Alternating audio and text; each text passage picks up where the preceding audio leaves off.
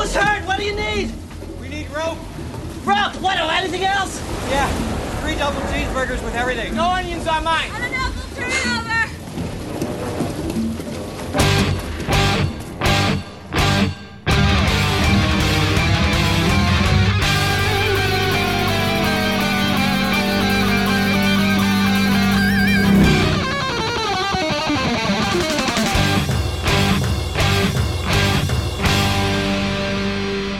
Welcome to the Mad Max Minute, and take your hat off, boy, when you're talking to me, and be there when we watch Mad Max Fury Road 1 minute at a time. I'm Rick. And I'm Julia. And today we're talking about minute 72, which begins with Furiosa and the Wives retreating from the Bullet Farmer's assault, and it ends with the War Rig escaping the quagmire. Rounding out the week with us is our resident expert on things that we all assumed were long dead. It's Brad Mull from the Jurassic Minutes podcast. Hello, guys, and yes, it's been a fun week, but sadly too, I must become unbogged and move on shortly, but we've got another minute to discuss before we get there. You can't always stay stuck in mud or, say, amber. Eventually, you gotta get dug up or dug out, and then before you know it, you're terrorizing San Diego or narrowly eating rich children. They are so tasty, though. You'd be a dinosaur in this situation, obviously. Oh, obviously. Yeah. Plenty of food. Plenty of wretched. Oh my gosh. I can only imagine how much of a field day the T-Rex from Jurassic Park would have if you dropped him here in the wasteland. You put him right in the middle of the Citadel, and he would clean up. Although I imagine once he leaves the Citadel, probably not that good of a time. I'm just saying, we see people at the start with missing limbs. Where'd Furiosa's arm go? They did say during the press junkets that they might be saving that story for a spin-off movie. A crossover movie? George Miller could call Spielberg and be like, hey, can I borrow some of those dinosaurs? Plus, it is the wasteland, it is nuclear. We could be going back to the return of megafauna. We could have 50-foot kangaroos or all sorts of massive animals. Yes. I want to see giant post-apocalyptic animals. I want that. Penguins and pigs? Yes. I will accept penguins and pigs. I want them to finally find the ocean, because I'm still wondering where the ocean went, and just have a giant... What was that penguin's name? Mambo? Mambo. Mambo? Like the dance. No, he wasn't name. It was Mumble, wasn't it? No, Mambo, like the dance. All right. Because he has happy feet. Hold on. I am going to IMDb, and I am typing in happy feet. I can't help it. I haven't seen that film all the way through, unfortunately. And we reviewed the movie. How do we not know these things? Elijah Wood, the name of his penguin, was Mumble. No, I refuse to be wrong, because my name makes so much more sense. Is this a Berenstein bear thing? It must be. I think so. I really thought his name was Mambo, like the dance, because he dances. Well, Hugh Jackman's name, the father, his name was Memphis, and Nicole Kidman was Norma Jean. Those weren't dances. Well, they didn't dance, they sang. Oh, that's right. Yeah. Dad was Elvis from Memphis, and mom was, Marilyn Monroe. Yeah. Well, she wasn't a singer either, or a dancer. She was an actress and a model. Well, yeah. Nicole Kidman was doing an impression. She was. I stand by Mambo. I know it's wrong, and I accept that it's wrong. I stand by the fact that it's a better name. The important thing is that I want to see Furiosa find the ocean that went missing in Beyond Thunderdome, and a giant Mumble the penguin leaps out of the water and bites off her arm or something like that.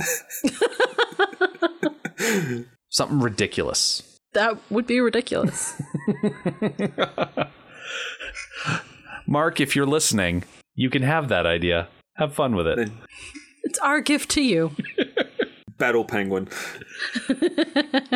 I still am so disappointed that George didn't allow him to sneak a penguin onto the set somehow.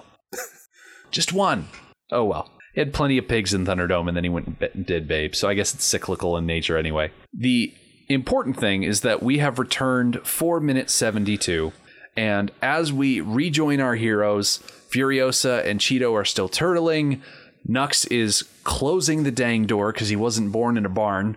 And as we cut back to the Bullet Farmer, his Imperators have joined the fun, and he is shouting about gun fever because it's time to open up and go to town. Yeah, these are the same Imperators who a few minutes ago were reminding the Bullet Farmer not to hurt the assets. And that has all gone out the window. Yep, this is pure revenge.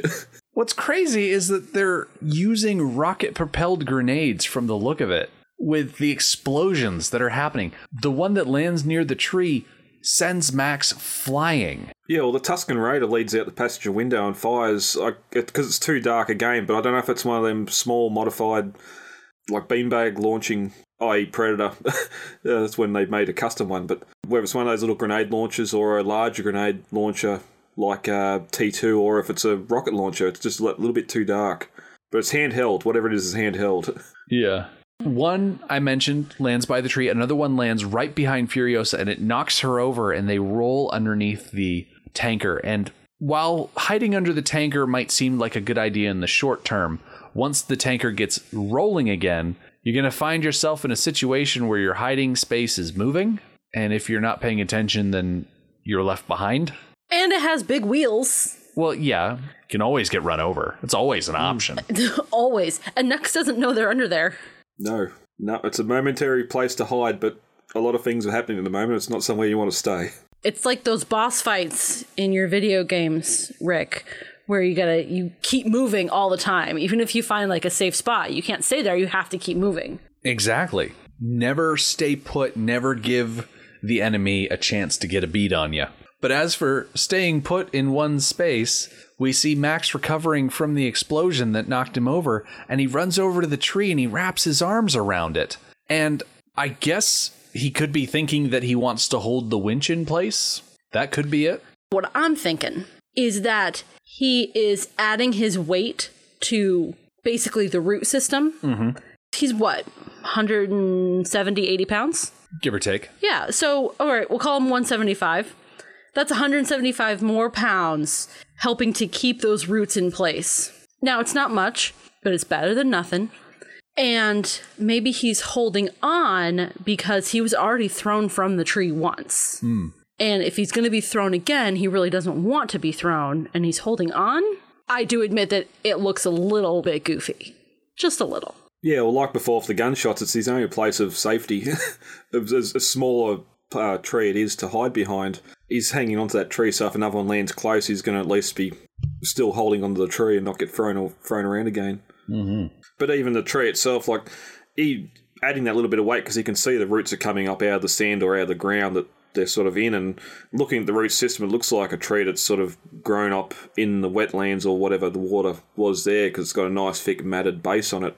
If it was still alive, it would have a bit more of a grip to the ground, but now that it's sort of dead, it's going to fall over. They should have had the winch cable a lot lower, like one key of full driving winching, just have that anchor point as low as you can. Yeah. Very true. I'm looking at the shape of the tree, and the trunk comes up out of the ground at a bit of an angle, and then there's a small broken off branch, and then the main trunk goes off in the opposite direction of that branch. It's sort of like a Y shape, but even though the trunk below the Y split is a bit wider around, I wouldn't say it's so much wider around that it would have made much of a difference if Max had moved the cable down. I mean, he has so much extra chain hanging off the top there. Yeah, once the chain is added, there's plenty. They definitely could have gone around a wider spot. I think they can't be good at everything. That's a good point. We don't want them to be good at everything. People who are good at everything annoy us, and we don't like them. So they came up with a good idea. They made it work for them, but they didn't do it perfect. Could have been better. Could have been more successful. So it makes them a little bit more like us and a little bit more likable. And honestly, Nux didn't even know what this thing was called. He didn't even realize it was a tree. He thought it was a thing. And they are doing this under gunfire. So the fact that they put it up at Max's shoulder height, like, that works for me. I love the ingenuity of it. I love that Nux was thinking outside the box, that he was trying to do something different than they already had been doing. Because even though he was hiding out, he was still aware of what they were trying. He heard them pulling the tires off the side. He noticed that they were getting stuck. I mean, technically, he also kind of got them stuck the second time around, but I think that was going to happen no matter who was driving. But I just love that Nux thought up a plan, and he was one of the elements that made it successful.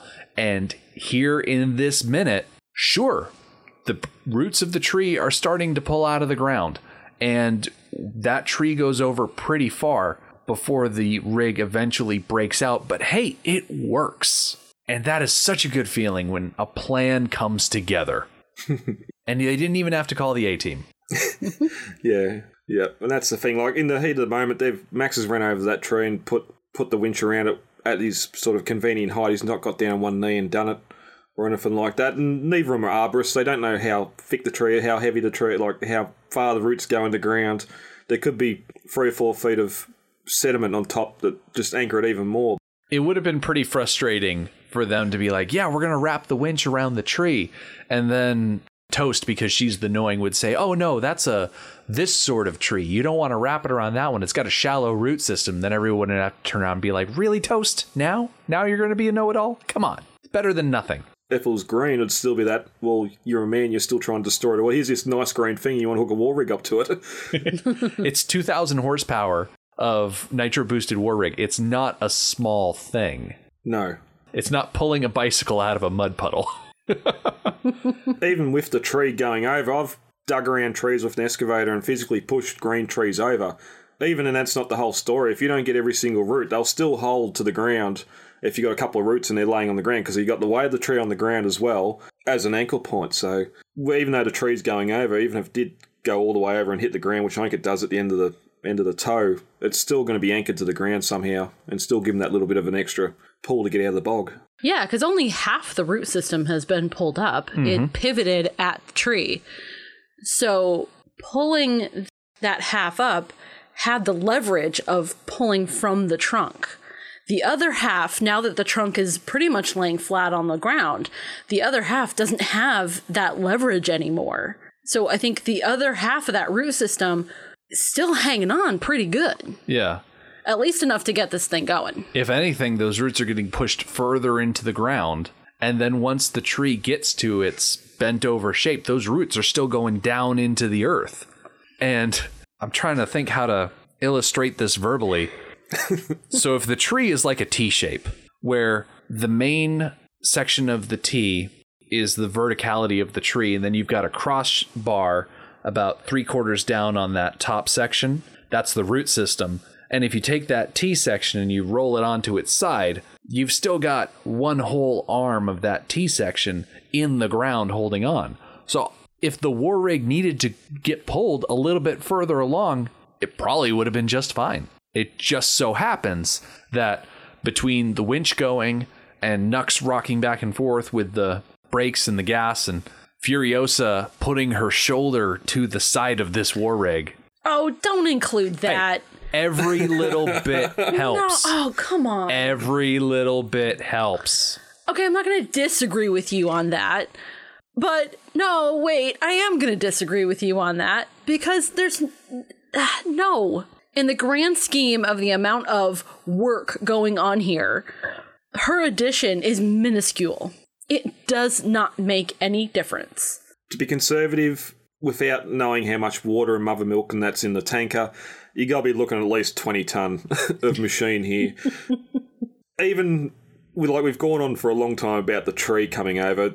The fact that the winch on the front of it has only got small cable and looks like it probably wouldn't even tow out an F-250, where it's here pulling out the war rig, and what it does later is even worse. But yeah, for Furiosa to go and push up on the side and start yelling, just... I do love the editing, though, because the editing makes it look like Max and Furiosa, like, just do this thing on their own. He's holding onto that winch and the tree, and she's pushing, and they make it work. They fix it all by themselves. Yeah, well, Nux is there popping the clutch, just trying to get those wheels to grab. I don't know, later when we see it go roll over, there's a torque tube going to the front axle, so this should be front-wheel drive, should be a six-wheel drive war rig. I'm not sure why the front wheels aren't spinning here. If someone just forgot to engage six-wheel drive. Nux is driving it, so he might not know how it works, but I just found odd you never see the front wheels turn. Yeah, he's just happy to be there. He says that he knows the war rig, but he probably knows the inner workings of the war rig. He probably doesn't know exactly how to engage all of its systems in a pinch when under pressure. Well, Furiosa was driving before, right? And she didn't. That's when it got bogged the first time. Well, dang, now I can't even remember. See, that's the problem with the war rig getting stuck in the mud twice. Like, It all blurs together. There are things that happened in the first time it got stuck, and then the things that happened this time it got stuck. And it's two different instances, and I can't keep them straight. And I'm just glad we're getting out. Yeah. We are finally getting out. Oh, and one of the moves that I absolutely love in this minute is where Max is able to undo the winch and then toss the hook out in front of the war rig before jumping on the side, because it's such a smooth motion, and the winch sucks up that cable so quickly that it doesn't get caught up in a wheel or cause trouble or anything like that. Yeah, it's a move that if you're not paying attention, you don't even know that that's happening. I at first was like, oh, are they just going to drag the tree along with them? It took me a couple of watches to catch that. Mm-hmm. I noticed it, and knowing how winches work, that winches don't spool up that quick. It's a tape measure on the front of that thing, just straight in. But again, war rig, so it's obviously modified to do certain goals. Like, even as we get Nux later working, he knows how to fix engines. He's working on the V8s. Whether or not some of the war boys have access to the vehicles when they're parked up back there, or whether he's got his own vehicle at the moment, but the goal is to one day drive the war rig, so he knows all about it, he knows how it works, he knows how to fix it, because that's probably more important than being able to drive it. But he does the job here and there. They find some high ground. Yeah. It's such a good feeling, and I love how Max gets up in the window and he's got his arm hooked over there, and Nux looks over at Max in the window. He's got this giddy smile on his face that he got to drive the war rig. Like, glory me, Bloodbag. This was the thing that he wanted more than anything. Well, he wanted to, I guess, get the recognition from his God King and then drive the war rig. But you know what? His priorities have shifted. This is now the number one thing that he wanted.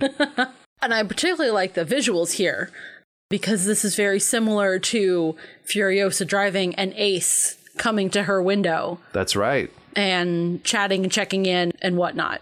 And it also harkens back to Thunderdome, just as a daytime shot where you get Max come up. So what's the plan? Plan? There ain't no plan. Yeah. Same thing, just to come up and see this big grin on Nux's face, the same as the big grin on Pig Killer. Mm-hmm. When he's sitting there driving the truck, like, he's probably never done anything like that, and here he's driving a vehicle down the road at high speed. Here it's a bit shy, but I feel like this is the point at which Nux has proven himself to Max. I think Max hops up into that window and he sees Nux driving and he's like, hey, you know what?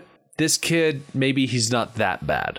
Like, sure, he was one of the people that orchestrated me being strapped to the front of a vehicle. He caused me a lot of grief. And maybe now at this point, Max is thinking maybe it's a good thing that I didn't blow his wrist off with a shotgun. He might be coming around a little bit. And either way, like we've said before, there really just aren't that many choices right now. He can decide later whether or not to trust him. For now, Nux got them out of the mud. Yep. Got them to the rise.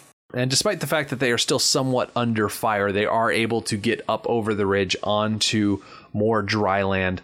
And it's been a solid, 2.5 weeks that we've been stuck in this quagmire, and it's nice to finally be free of it. Like, maybe not free of this nighttime scene for sure. We've still got a little bit more way to go in the dark, but it is nice that we're not going to have to worry about getting stuck again. This has been a very frustrating experience, constantly getting stuck. I am grateful that it's over. I just want to point one thing out. At the end of the minute, when Max untethers the winch from the tree, tosses it to the front, just want to note that he left the chain behind. So that the chain has completed its character arc, and it is leaving the movie now. All right. I just love the whole time here. the last couple of minutes this week where you've just had that score in the background, just that dun dun dun dun, dun, and that is my favourite thing with this film in general, is just the score. What Junkie XL done here. In the earlier movies where, yes, there is a score there, but a lot of the score is the vehicles. It's the cameras are there on rigs in front of the vehicles as they're being driven and that, so you get a lot of that audio from the cars. But here it's all music, it's all Anthem, it's all the choir stuff, and it's just absolutely fantastic. Love it. And to think if they weren't successful on this, they would have never done Wonder Woman or any of the other films they've done into the future. So, but that pretty much brings us to the end of this minute and the end of this week. Brad, if people wanted to listen to your stuff, you told us on Monday, but tell us again where they should go if they want to hear more of you. All the socials, Jurassic Minutes. You'll find us on there, me and David, or the website is jurassicminutes.wordpress.com, but it has been updated in a little while. We're in the dark. We're about halfway through Jurassic Park 3 at the moment, so it's looking up as we get towards the end of that film and start going into some more popular films in the franchise. That's right, because once you're done with 3, you said you were going to go on and do World, and it's Jurassic World, and then is it Jurassic World 2? I didn't pay attention when it came out. Yeah, Jurassic World Fallen Kingdom. That's what it is. Okay, yeah. They used a subtitle on that one. Okay. Yeah. That's why we bring in the experts. Spoiler warning, personal favourites, they decline after Jurassic Park 3, but that's for us to discuss on the minutes. Exactly. I don't want to steal your thunder on any of that, so we'll just have to send everybody over to your show to hear all of that dino content. Man, lovely. It's hard not to love the Jurassic Park movies, warts and all. As for us, we will be coming back on Monday. Nux marvels at getting to drive the war rig, Furiosa gets a status report, and Max hatches a cockamamie scheme.